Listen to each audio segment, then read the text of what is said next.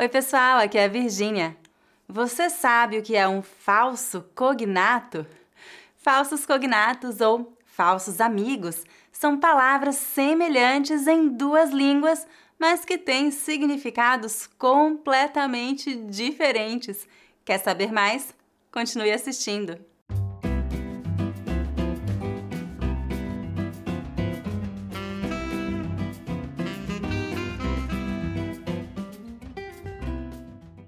Antes de começar a lição de hoje, lembre-se de dar um like neste vídeo e inscreva-se no meu canal para não perder os próximos vídeos.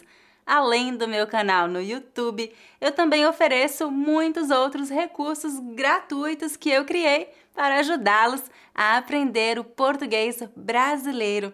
Você vai encontrar a lista completa de recursos gratuitos no site www.speakingbrasilian.com/free. Vamos então começar nossa lição. Nesta lição você vai aprender alguns falsos cognatos entre o português e o inglês e como usar essas palavras corretamente. Existem muitos falsos amigos entre o português e o inglês. Hoje vamos estudar 10 deles. Número 1, atualmente em português e actually em inglês. Atualmente significa nos dias de hoje. Por exemplo, atualmente eu moro nos Estados Unidos. A palavra actually poderia ser traduzida ao português como na verdade. Por exemplo, o que você achou do filme? Na verdade, não gostei muito não. Número 2, atender em português e attend em inglês. Atender significa responder a uma ligação telefônica ou abrir a porta para alguém que tocou a campainha. Por exemplo, eu liguei, mas ninguém atendeu.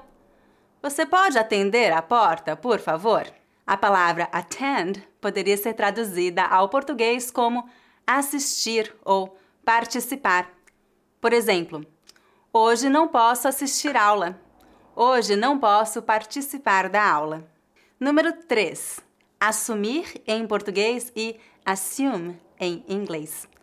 Assumir significa reconhecer algo publicamente, ou assumir responsabilidade por algo, ou passar a ocupar um novo cargo. Veja exemplos em frases. Maria assumiu o cargo de diretora da empresa. Pedro assumiu a responsabilidade pelo erro. A palavra assume poderia ser traduzida ao português como supor ou presumir. Por exemplo, eu presumi que ele fosse o professor. Número 4. Colégio em português e college em inglês. Colégio é sinônimo de escola, uma instituição de ensino fundamental ou médio. Por exemplo, Pedrinho está no colégio. College em português seria faculdade. Por exemplo, eu fiz faculdade em São Paulo. Número 5. Costume em português e costume em inglês. Costume é sinônimo de hábito. Por exemplo, eu tenho o costume de tomar café todos os dias. Costume em português seria uma fantasia. Por exemplo, Carlos usou uma fantasia de pirata no carnaval. Número 6. Educado em português e educated em inglês. O adjetivo educado ou educada é usado para se referir a alguém que se comporta de maneira polida, gentil e com boas maneiras. Por exemplo, os filhos de Paula são muito educados. Educated, em português, seria uma pessoa instruída, culta ou com alto nível de escolaridade. Por exemplo, todas as professoras do meu time têm alto nível de escolaridade. Número 7. Eventualmente, em português e eventually, em inglês. Eventualmente significa de modo eventual, ocasionalmente. Por exemplo, eu encontro meus amigos eventualmente.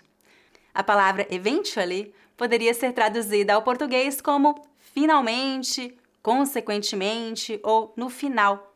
Por exemplo, tenho certeza de que tudo vai dar certo no final. Número 8.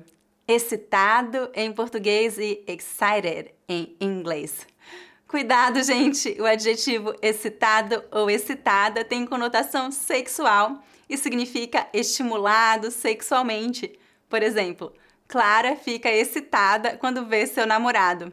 Excited em português seria animado ou empolgado. Por exemplo, eles estão animados com o novo projeto. Número 9. Jornal em português e journal em inglês.